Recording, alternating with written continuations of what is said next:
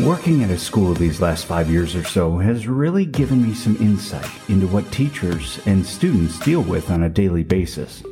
There's much more than meets the eye. I'll start by reminding you that I'm what's called a media aide. I don't have the required degrees and schooling to be an actual librarian, let alone a teacher. I often feel like I don't really belong here. That's not to say that I'm not liked. The kids love me. I'm the fun adult. What I mean by that is, I'm sort of stuck in the limbo between normal citizen and superhero teacher. I'm not allowed to instruct children in any way, and I'm paid less than half of what a first-year teacher makes. But I'm still there all day, and certainly will jump in to help when and wherever needed.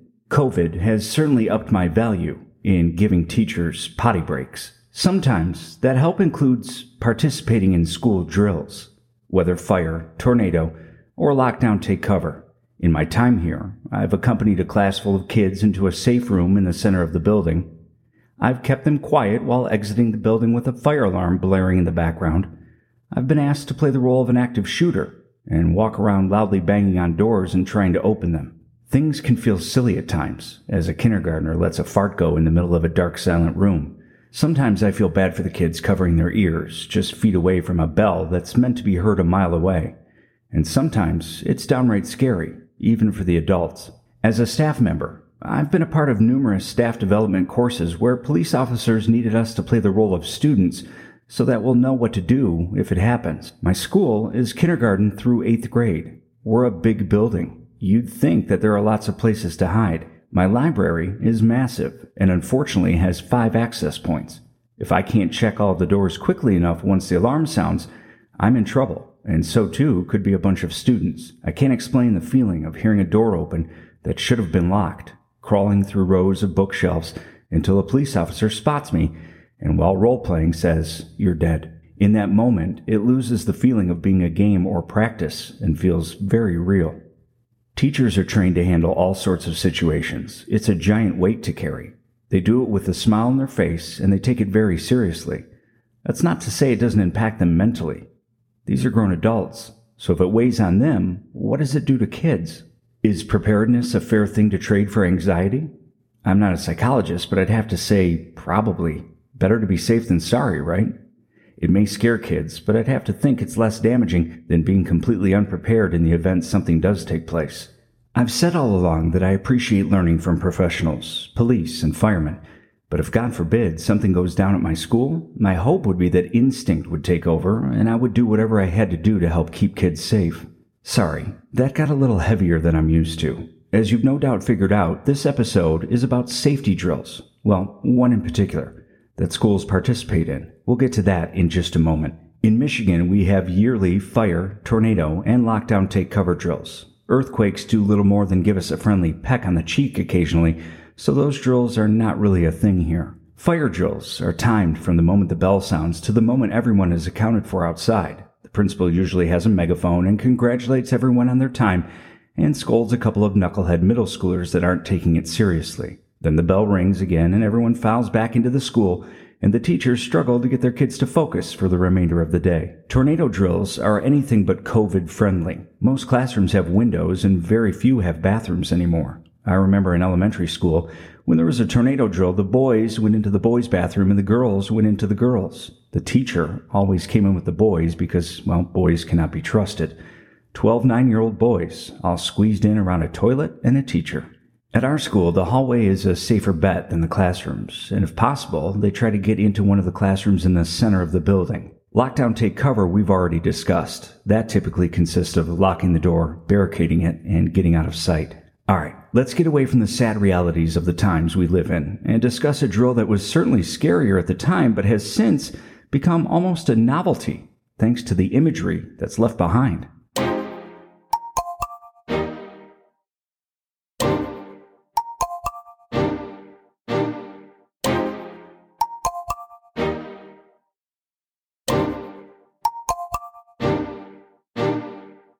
Episode 11, Duck and Cover.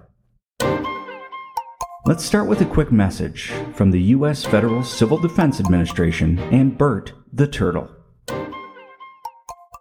Dum dum, beetle dum dum, Beedle-dum-dum, beedle-dum-dum. There was a turtle by the name of Bert, and Bert the turtle was very alert. When danger threatened him, he never got hurt. He knew just what to do. He ducked and covered, ducked and covered.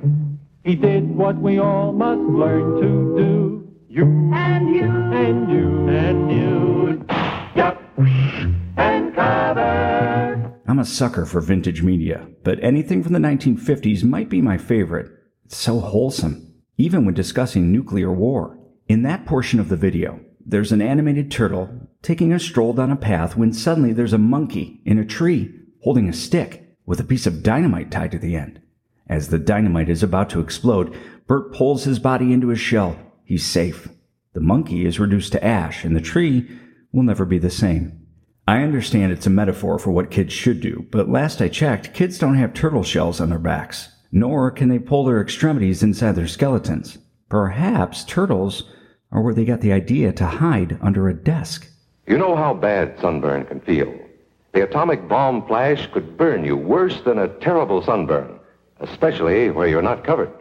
Now, you and I don't have shells to crawl into like Bert the turtle, so we have to cover up in our own way.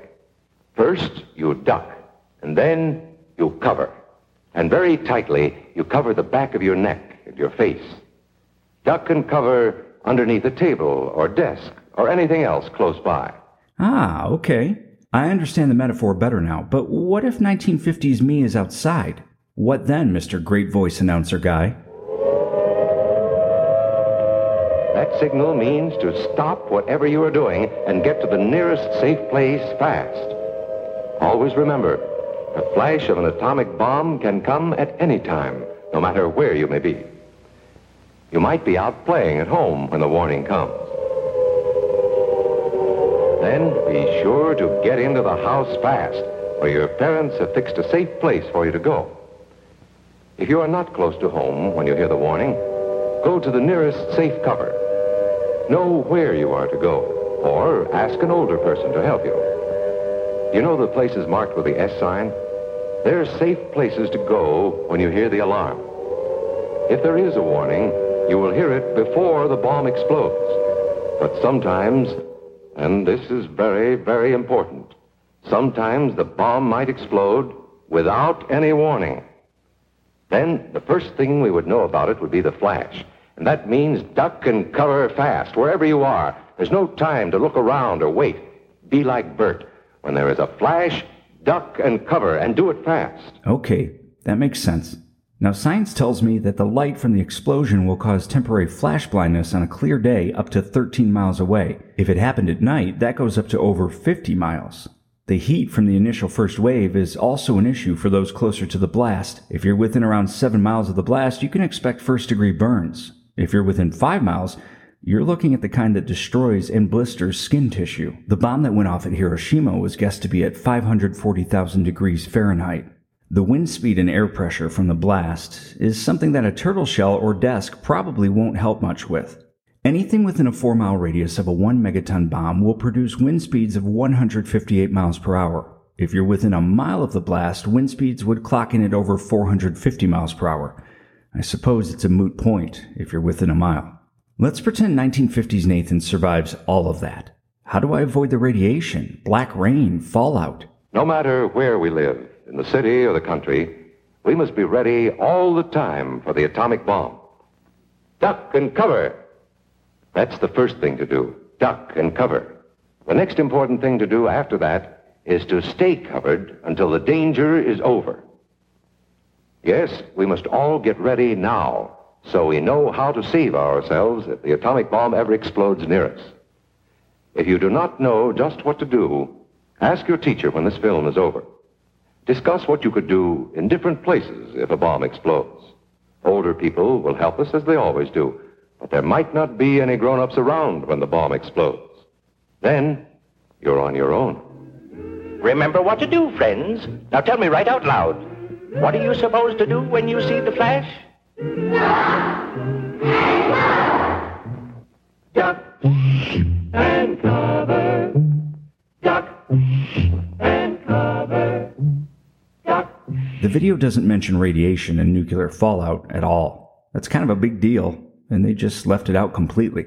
Good thing I brought along my official U.S. government booklet entitled Survival Under Atomic Attack. Side note, I actually have one. A reprint, obviously, but I did buy one from the Titan Missile Museum in Green Valley, Arizona. I'm super prepared. The Office of Civil Defense distributed these in October of 1950. The booklet begins with a positive message. You can survive. You can live through an atom bomb raid, and you won't have to have a Geiger counter, protective clothing, or special training in order to do it. The secrets of survival are: know the bomb's true dangers, and know the steps you can take to escape them. All right, let's see here. All right, page 12. Radiation sickness. Here we are. Should you be caught upstairs or in the open at the time of a bombing, you might soak up a serious dose of explosive radioactivity. Even so, the first indication that you had been pierced by the rays probably wouldn't show up for a couple of hours. Then you would most likely get sick to your stomach and begin to vomit. However, you might be sick to your stomach for other reasons too, so vomiting won't always mean you have radiation sickness. For a few days, you might continue to feel below par. And about 2 weeks later, most of your hair might fall out. By the time you lost your hair, you would be good and sick. But in spite of it all, you would still stand better than an even chance of making a complete recovery, including having your hair grow back. That's very positive sounding, but I don't feel any better about things. Page 16. 6 survival secrets for atomic attacks. This should help. 1. Try to get shielded. 2. Drop flat on the ground or floor. 3. Bury your face in your arms. 4. Don't rush outside right after a bombing. 5. Don't take chances with food or water in open containers. And 6. Don't start rumors. I'll try and keep all of that in mind, thank you. I like gossip, though, so number 6 could be tough. It'll be hard not to talk about Karen and Chad and their end-of-the-world shenanigans. Page 21. What about radioactive clouds? Bingo, here we go. Tell me how dangerous fallout is. In spite of the huge quantities of lingering radioactivity loosed by atomic explosions, people fortunately are not very likely to be exposed to dangerous amounts of it. That doesn't seem right. Most of the radioactive ash is carried harmlessly off in the drifting bomb clouds. High-level explosions definitely will not create areas of doom where no man dares enter and no plant can grow. In fact, they will leave very little radioactivity on the ground even near the point of explosion. Now, I don't know if it's because nuclear weapons have gotten bigger in size and strength or what, but this all seems like a load of stinky to me. I can understand the Office of Civil Defense not wanting to panic people too much, but I feel like they're adding rainbows and unicorns to their facts a little bit. If I have to tell a kindergartner that there could be an active shooter in the school, these guys could maybe blow a little less sunshine up my posterior. Okay, so the booklet didn't help much. Let's try another video entitled Fallout: When and How to Protect Yourself. This one came out in 1959. Let's see if things got any truthier by then. Danger will come not just from blast or heat or nearby radiation effect, but also from fallout. Fallout, which may occur miles and miles away from the blast. You need to know about fallout. Okay, that's better. Be real with the people. But when a wartime nuclear explosion occurs, a serious fallout follows. Thousands of tons of atomized earth, building materials, rocks, and gases may be thrown into the air, and the mushroom cloud containing them sometimes moves as high as 100,000 feet. Nearly 20 miles up, some of the radioactive particles spill out near the explosion site. Others may be carried for 10, 50, 100 miles or more. But how will you know if there is fallout? You can't hear, smell, taste, or see the radiation. But you yourself can detect the fallout particles that produce it. What? How? At night, put a white or light-colored plate outside. Examine it every 15 minutes or so. If dust is accumulated on the plate, treat it as fallout. The particles in that fallout behave like miniature X-ray machines, sending out radiation in all directions. If there are many particles, and if you are exposed to them long enough, you will be hurt. Okay, I need plates, but they have to be white. What else can I do to protect myself? In a house, it's best to get on the floor, away from doors and windows. Or if you can, find a location with additional walls. In the center of the building. A basement is even better if the house has one. Large buildings, such as apartment or office buildings, give good protection. The thick, heavy masonry of their walls and floors makes it hard for radiation to get through. Basements, inside rooms, or corridors on the lower floors are safest. The basement of any house or building will become a good improvised shelter if you block the windows with sandbags and place other sandbags on the floor above the shelter area. If you don't have sandbags, thick, solid layers of books, magazines or newspapers, or even a series of file cabinets standing close to each other can cut the radiation danger. All right, got it. Plates, sandbags, books, magazines, and filing cabinets. But what if after all that, I still get exposed? Food or water has been contaminated by the dust. Internal damage may occur. When dust has been left on skin, there will be skin burns. When you have been near dust too long, there may be radiation sickness. Exposure can even cause death. If you have had considerable exposure, you will vomit and grow weak. But after a few hours, this sensation will pass, and by the next day, you may have had the last of it. Even if you have been exposed to excessive fallout, you may eat and drink just as you normally would. But don't force yourself, whether you have had these symptoms or not. If Civil Defense radio announcements have said that radiation has been high in your section, keep an eye on your condition for the next few days. Watch especially for these developments in the 2 weeks following exposure. Return of nausea, sore throat, bruise spots developing without any known reason, loss of hair. These conditions, or nosebleed, or diarrhea, should be reported to a doctor. That sounds awfully terrifying, but thank you for your honesty.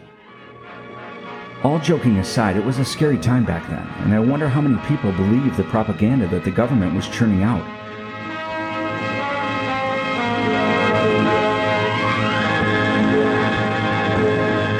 I asked my dad to spin me a tale of yore about his time as an elementary student in the 50s.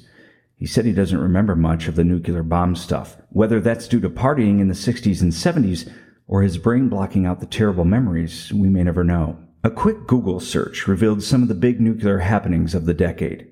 January 27th, 1950. Some guy named Klaus confesses that he gave atomic secrets to the Soviets. 4 days later, President Truman announces the decision to proceed with development of the hydrogen bomb. In 1951, on the anniversary of Klaus's confession, the first nuclear test occurred at the Nevada test site. In June of 51, a British nuclear reactor went critical, right before Julius and Ethel Rosenberg were convicted and sentenced to death for passing information on atomic weapons to the USSR. In 1952, on October 3rd, the first British atomic bomb, named Hurricane, was tested on the Montebello Islands. It had a yield of 25 kilotons. It was the pinky fingers out while sipping tea of bombs. Very delicate compared to later that month on Halloween when the U.S. exploded its first thermonuclear device named Mike. It had a yield of 10.4 megatons.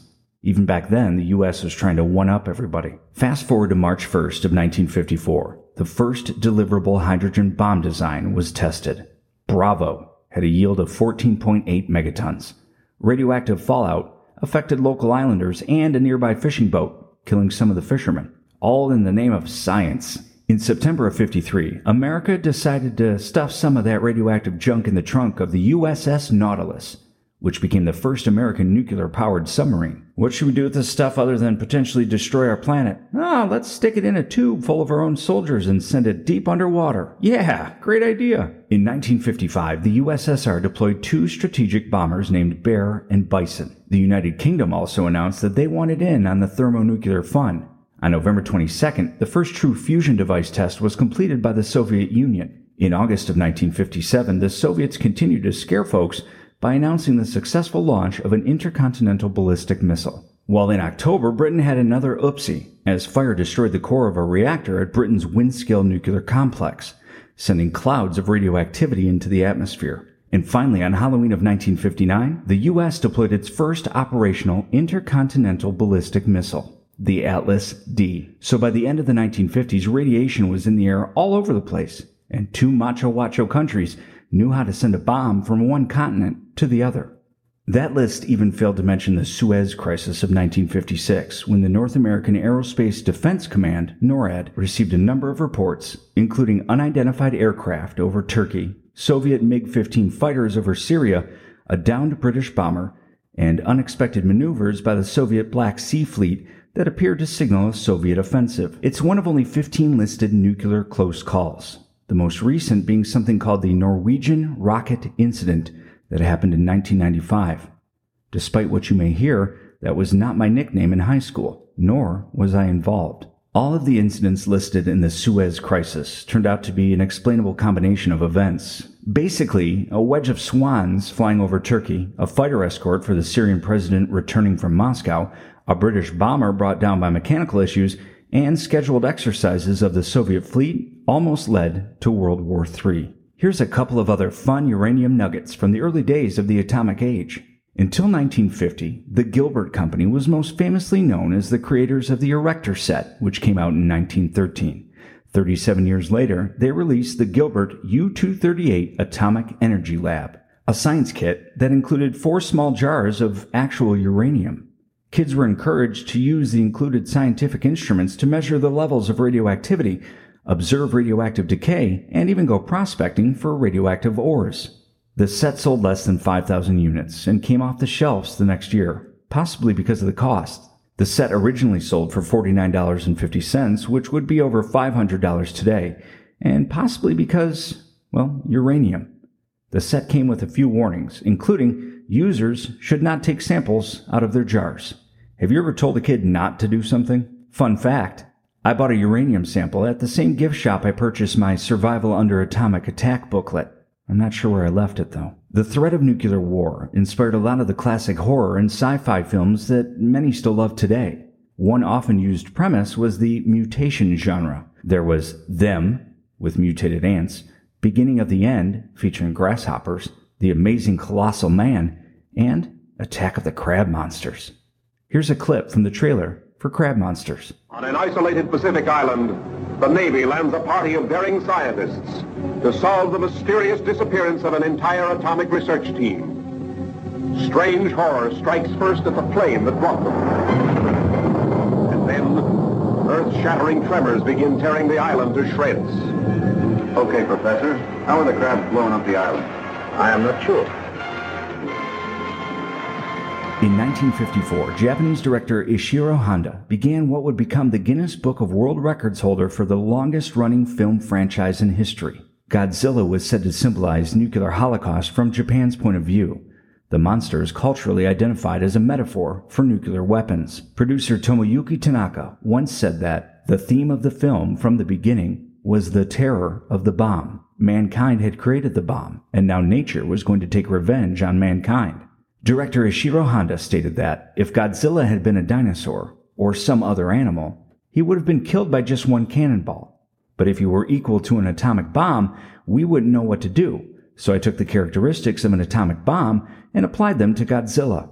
The fallout from the decade-long nuclear scare had found its way into almost everything. It was top of mind for film directors, toy makers, and nervous humans everywhere. Except for my dad, apparently, who doesn't remember hiding under a desk in class. Perhaps the media sensationalized things, that's not a stretch, and maybe the government used it as fear-mongering, also plausible. Or maybe people back then needed to keep one eye open at all times for good reason. Firing a nuke isn't as simple as pushing one button, but it's also not as hard to do as it probably should be. The baby boomers got atomic bombs to worry about. Millennials and Gen Z got school shootings. Neither is fair, but one at least was able to turn their fear into incredible film, television, books, and toys even. The seed that planted this episode was school safety drills. They are never meant to be fun. Safety is a serious thing, especially when it comes to protecting students. While they can be traumatizing for some, I think it's important to be prepared. And that's coming from a guy who was a Boy Scout for like a year and a half. I know stuff about preparedness. Hey, while I have your attention, if you enjoyed this podcast, please throw it a 5-star rating on iTunes or wherever else you listen. It helps immensely in moving me up the ladder of the millions of podcasts out there. And be sure to reach out to me by visiting Curator135.com or following the podcast on any of the socials by searching at Curator135. I've even got an Instagram account now. I'm pretty hip. I think I have 4 followers. Until next time, be good to one another and be creative. Also, duck and cover. The world needs you.